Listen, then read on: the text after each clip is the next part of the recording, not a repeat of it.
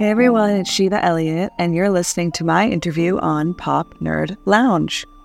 Welcome to Pop Nerd Lounge, the show where we share the stories of creatives to inspire fellow creatives. I'm your host, Steph Pham. Today we have Sheva Elliot joining us, a rising star with a captivating blend of old school charm and contemporary artistry.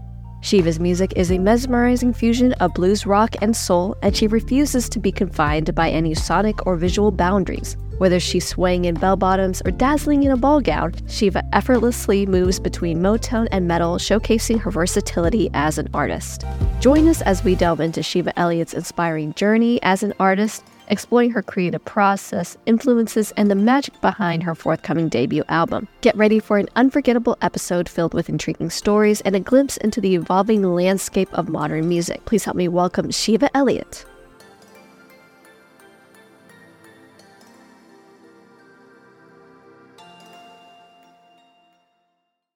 Welcome to Pop Nerd Lounge. My guest today is the lovely Sheva Elliot. Sheva, thank you so much for spending time with me today. Thank you for having me. I like to share the stories of creatives, and we always start at the beginning. So where do you consider the beginning of your musical journey? I always say music chose me. So it probably started in the womb, honestly. Yeah, I actually started officially singing with a voice coach when I was 4 years old. So I guess that was the beginning. And starting so early, how did you feel? Because sometimes whenever you're that young, you're just enjoying it. You don't have an ambition, I'm going to be a singer, later on. But when you were that age, were you just in the present moment of having fun? Oh, this is something I enjoy to do. Or did you have that kind of knowledge that, oh, this is something that I do want to keep doing for many, many years? The present moment having fun. What a novel idea. That's so much hard to do today. No, I've always had dreams of being in the spotlight, so to speak. No, but yeah, being a kid, and I grew up in LA too, and so that was just probably in my subconscious from an early age, being in this city of, it was the 90s, but it was still covered in ads and movies, and yeah, I think it's something I just felt like I was destined to do, just to not saying being the next Barbara Streisand, that would be nice, but I just always wanted to be in that world, surrounded by other creatives and creating myself. You have so many eclectic styles mixed into your sonic signature. So what inspired you to explore different sonic and visual styles, and how do they contribute to your artistic expression? Yeah, thanks for noting that. I think I've gone back and forth between feeling pressure to be one kind of artist and be in a box, because I think in this age of social media, we think in bios and tags, and I don't think it's possible to consolidate an entire human experience into one genre. Yeah, snaps, bitch. Also, can we curse on this podcast? 100%. Okay, great. Fuck yeah. So what was the question? I have ADD. No problem. I wanted to know how all those different sounds and visual styles contribute to your artistic expression. Yeah. Okay. So, growing up, my dad, when my brother and I were really little, he would just play Phantom of the Opera constantly. So and then one of my teachers also tried to teach me show tunes and opera. I was like, yeah, no thanks, honey. We're going to sing Janis Joplin. She's like, I think you're a little young to be singing these songs. But yeah, I would say all of my influences kind of streamed into this upcoming album. Yeah, it would this first album is just kind of a presentation of everything that's influenced me. So I have a track that's kind of glam rock, one that's psych rock, Motown and soul and doo-wop in one of them. And I think I feel the most comfortable in the soul and blues rock arena. But what I listen to is a wide range, and it kind of seeps into how I write. I don't know if that answers the question. Alluding to that, I hope this next question relates to your response, but I love how you have this concept or this philosophy that you don't want to be pigeonholed into one characteristic or to one trait. So how do we as artists and creatives ensure that we're not seen as one-dimensional in our craft? Yeah, I think that comes down to making a choice, like within our own person, not to create for others. Because at the end of the day, right, when I take my last breath in this incarnation, if you will, I want to feel like I was my most authentic self. And trust me, I am still working on not worrying about what people think. I am still working on just creating to honor the muse and to honor what my heart wants to express. So yeah, I think it's important as creatives to remember that. I mean, at least for me, it helps to remember, like, sure, I'm the channel being chosen to express, but like ultimately it comes from something greater than me. And yeah, I just say release worrying about what other people think of you.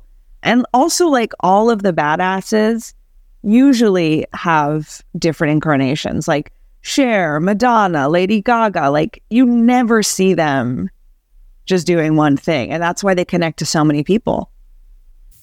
You hinted at your upcoming album. Can you share some insights into the creative process behind the upcoming release of your debut album recorded live to tape in the iconic Sonic Ranch studios? Yes. So I would say a few of the songs on there were already written. Like, I had brought them in. And then my producer also sent me kind of like a demo instrumental track he had been working on. And I was just like, this is fucking great. I want to write some lyrics to it. And it's actually going to be my upcoming single, which is so much fun. And then there was another song in there.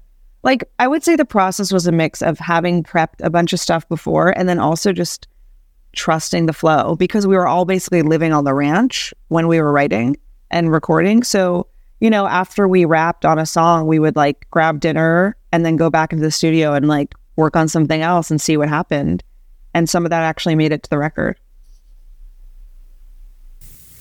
Now, being so close to the studio, or basically living there, how did that unlock your creative flow, essentially? Because I know that like people basically camp out at studios whenever they're in the process of putting together a body of work. So what was that, having that nearby and just if you're inspired, you can just be right there? Yeah, it was so fun. And I'm so grateful I got that, because yeah, you really don't allow outside forces to interrupt that flow, you know. And also, like, I live in LA, most of my family's in LA, so if I was here, I'd be interrupted by a bunch of things, like going back and forth, right? And so I think it's like being in this cocoon, this creative cocoon. And because Sonic Ranch specifically has seen so many artists come and go, there is already this energy of creativity there. You know what I mean? So you can kind of tap into that. That is the focus of the environment. It is to create, and just, it was amazing. I'm really grateful that I got to have my first like full album experience that way. How did recording using the same console as your idols influence the overall sound and energy of the album?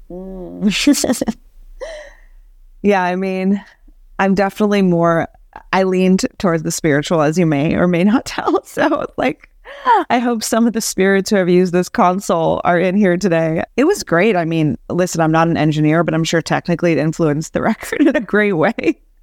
And yeah, just like it was really humbling, and I felt really lucky to be able to have access to the same equipment that Marvin Gaye did and the Jackson 5 and Gladys Knight. I mean, that's fucking amazing.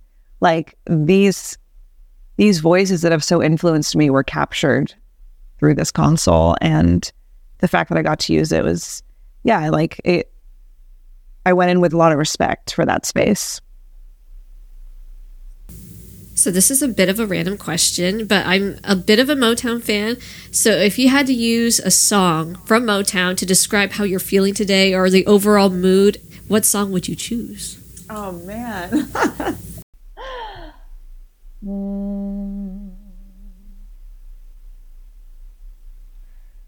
I don't know if it described my mood, but the minute you asked that, that song, just my imagination running away with me.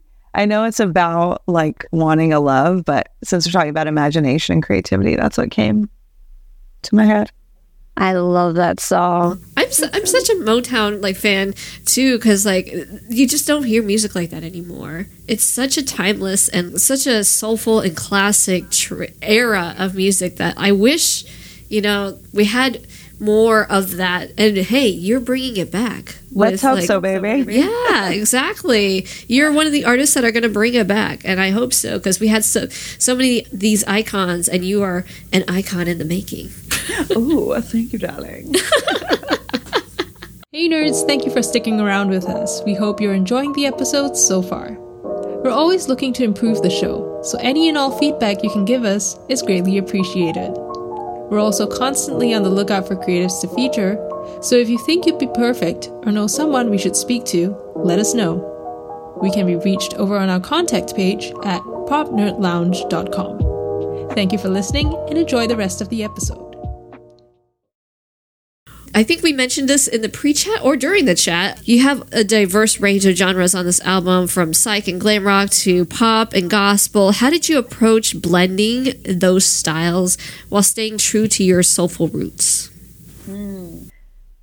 Yeah, I mean, I think, like I said, I kind of get hung up and I overthink, as most artists do. But I feel, like my voice is my voice. And if I just stayed true in expressing myself, I think that would be the arc throughout these songs. But also, like, I was being interviewed by someone else, and they said the way they received the album and the single so far was kind of like a bunch of different short stories, which is cool, because like I am a writer first, and I've been thinking about, well, what's the arc and what's the album arc going to be and all that shit, and it's like, maybe just let it be a moment in time. Like, this isn't like I am at the center of all this. Like, that's the through line, and just like different stories I wanted to tell, Yeah, I guess the through line is like the person who's having this experience.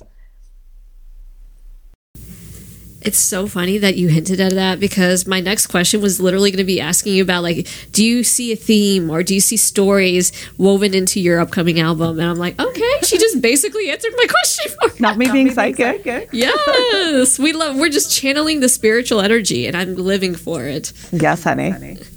But if you want to ask the question, go ahead. I'm happy to expand. Can you give us a glimpse into the themes and stories you explored in your upcoming album? Yes, I can. Let's see. So I released 3 singles from the album already: Clothes in the Kitchen, Somebody Else's Man, and Lost and Found. And those are all different. Like, I would say Clothes in the Kitchen is just like really fun and kitschy. It was kind of inspired by like a situationship or like an unattainable person. Somebody Else's Man, I would say like it stemmed from real life pain I had gone through at one point. But it was very stylized. Like, the images were old Hollywood, the music video is very old Hollywood, and even the style of the song is like a very self-aware homage to that like doo-wop and Motown stuff. And then Lost and Found is like, I would say it's more like the real me, quote, quote. Like, it's, I'm in bell bottoms in the forest up in NorCal. Like, you know what I mean? Like, literally the Super 8 music video, which is coming out this Friday, actually. Yeah, it's like a driving song, a 70s folk rock moment. And then what else? Like the other ones, oh God, I have one on the album I'm so excited about. It's called The Canyon. And I actually did go to film school. And so when I do my writing, I love to see images attached to the lyrics, I really like think about it as writing a story. And so The Canyon is like this psychedelic trip through the desert. And I had the guitarist actually mimic a motorcycle engine on his electric guitar. So yeah, I would say like all of these stories, most of them stem from real life experience, and then some of them are just pure fantasy, like characters I would want to explore or live in momentarily. I think that's the fun part about being creative, is even though we can release and vent out from our personal experience, but creating these narratives that lives inside our head. That's also the fun part too, because it's like, oh, you're just like, oh, let me see what I can create and what world I can build for my imagination. And I think that's one of the funnest parts about being creative. Yeah, we're lucky. You stated how mindfulness and recovery has imbued your experience as a musician in a positive way. What is your definition of both mindfulness and recovery? And can you give us some insight on how that greatly impacts your story? Yeah, I was raised with a Jewish background, but I would say that Buddhism and Eastern philosophy really saved my life and saved my soul. You know, it helped me recover my soul. I also, for me, the way I use mindfulness, I mean, I meditate every day. And there's a saying in Buddhism called beginner's mind. And I really try to incorporate that all the time because I can get very perfectionistic. I can get really obsessed with the results of my art and even the process, right? Like strangling the process. And so the way I bring mindfulness into my creativity, it's like, okay, this is a moment. Everything is impermanent. And it helps me not hold on so much to my current projects. Like, yes, I cherish them and I love them, but I know that there's going to be another one and another one and another one. And I will just keep growing and changing. So I just try to not get too obsessed with past or future and just stay with what I'm doing, honoring it and knowing it's not the end or the definition of who I am. And then recovery, you know, I think there's so many definitions to that. But like I said, Eastern philosophy kind of helped me recover parts of me that I think I had lost in the process of not making wise choices in my life. And so now I do try to stick to a program, right? And that means taking care of myself, staying connected to other people who are also taking care of themselves. And yeah, not threatening my well-being if I can help it, right? Like this world is chaotic, but I can control what I do to myself, what I put in my body. So I try to keep it as clear as possible. As a songwriter and performer, how do you balance vulnerability and strength in your music? Because I know that there's so much duality into that. So how do you balance the two? Yeah. I think they're kind of two sides of the same coin. You know, I think it takes a lot of strength to be vulnerable. And it could be a vulnerable place to be a strong person because there are those who are threatened by that when you're self-aware and know who you are. And how I balance that, I think it goes back to the notion that even though I'm the channel chosen at the moment when I'm struck with a song, like a lyric or melody, I also know that I'm not this almighty thing, right? Like I am just one of the people who happen to get lucky enough to hear this melody. And so if I keep humility in there, it kind of helps me balance it. And like, I don't know if I'm answering the question, but how do I balance vulnerability and strength? Yeah, I think I see the opportunity for that in my interpersonal relationships, especially in my creative relationships. And those could be the most intimate and charged, right? When you're creating with people. And so I'm learning, like when I'm in the studio or I'm in a co-write, to be really respectful, but also like advocate for myself if I feel the need to do so. Especially, and like obviously I'm outnumbered, especially in the world of rock and roll. You know, I'm always outnumbered, man. So I try to be kind always and honest always, and know that it's important to advocate for myself while allowing others to feel heard. That hit me so personally because when I hear that, you know, I try to ask a lot of artists, especially my female artists who I interview. I want to ask them in those scenarios when you are outnumbered, how do you stand your ground? How do you not fear your voice being used? Because I want them to know that they are worth having a seat at the table, and they are worth sharing their ideas and being able to express themselves how they want creatively. So how would you advise up-and-coming aspiring artists, especially female artists, how do you advise them to use their voice when they're outnumbered, per se? I mean, just quickly undo thousands of years of patriarchy, but it's like a really quick undo of inherited oppression and misogyny. I would say it's really important to stay close to other female artists, because there have been times where I feel fucking crazy, and then I go to other female creatives or female musicians specifically. I'm like, have you dealt with this? Like, yeah. Like, I've been asked so many times, spoiler alert, by men if I've written my own stuff. Like, if they hear a song, if I've written, I'm like, yeah, babe, I wrote it. Like, would you ask a guy that? And other women tell me they feel that all the time. And, yes, stick with women. I'm also a huge advocate for therapy and, finding affordable care, affordable therapy. Maybe not taking things so personally. I really try to remember that we're all reacting to our own conditioning. And also, like, there's like a societal conditioning. But yeah, the up and coming female artists, like, man, it's really wild. And yeah, I don't think you ever need to compromise yourself, even though we're told we have to. And it goes back to your question about, like, when you're creative who has many different kinds of genres or modes of expression, it's like not really caring what people think and not doing it for other people, right? Like, don't be abusive, don't be an asshole and like spread hatred, but do it for you. Do whatever you need to do for you to take care of yourself. But I know it's easier said than done. Like, I'm still working on advocating for myself. We've talked about your roots and your beginnings, and we talked about what's going on currently in your artistic journey. But I want to know, what are your aspirations for the future? Do you have any specific dream collaborations that you would like to check off the bucket list, or a venue you'd like to perform at, or a milestone you like to hit? Oh my God, Steph, you're really whipping up all my existential anxieties here. I'm kidding.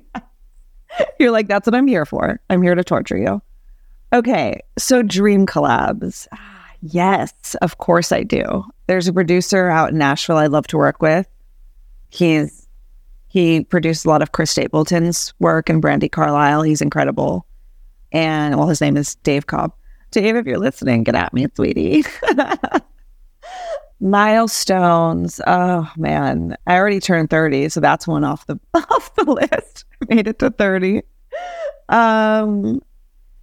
Yeah, and like future aspirations. I mean, yeah, like dream venues, of course. I have these big sparkly dreams, right? Like Red Rocks, the Greek, Hollywood Bowl, performing all over the world.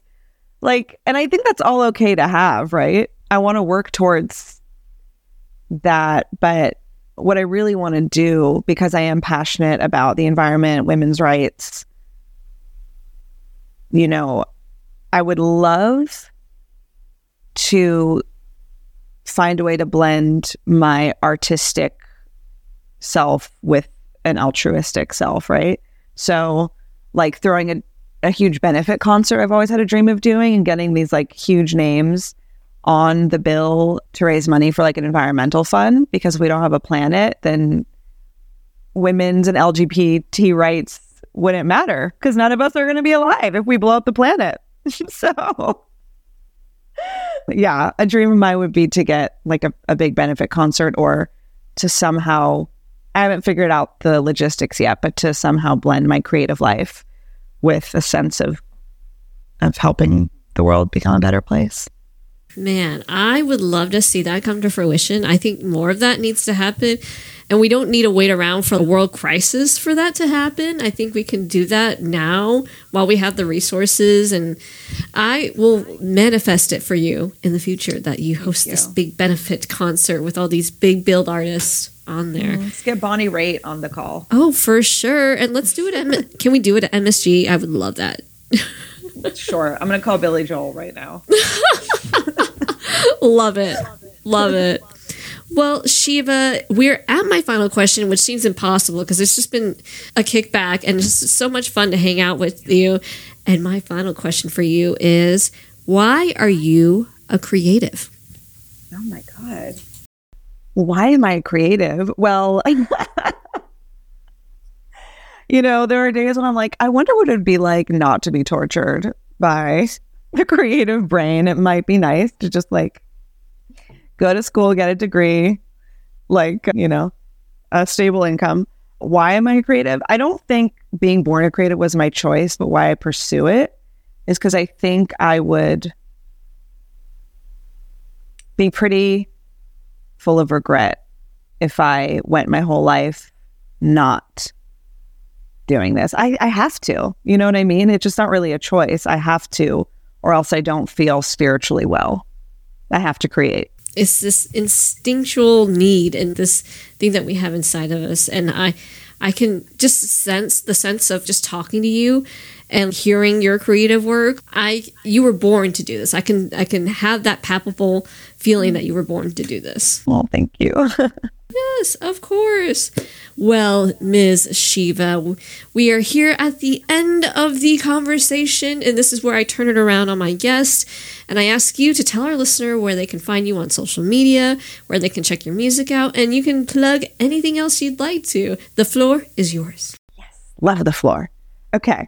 You can give me a follow on Instagram at Sheva Elliot. That's SHEVA.ELLIOT.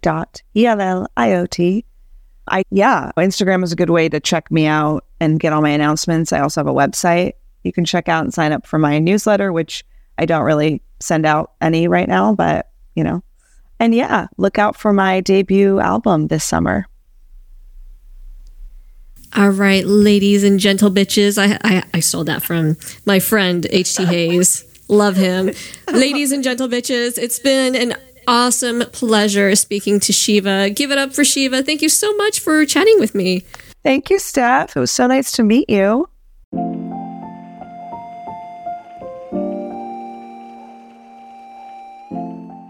Special thanks to Sheva for being this week's guest. If you want to learn more about Sheva, visit the links in the show notes. Pop Nerd Lounge is executively produced by Vico and Steph Pham. Vico serves as the creative director, and Steph Pham is the host and editor. To find out more information about Pop Nerd Lounge, visit our website, popnerdlounge.com. Thank you for tuning in, and we hope you join us next time for another conversation with a fellow creative. I'm your host, Steph Pham.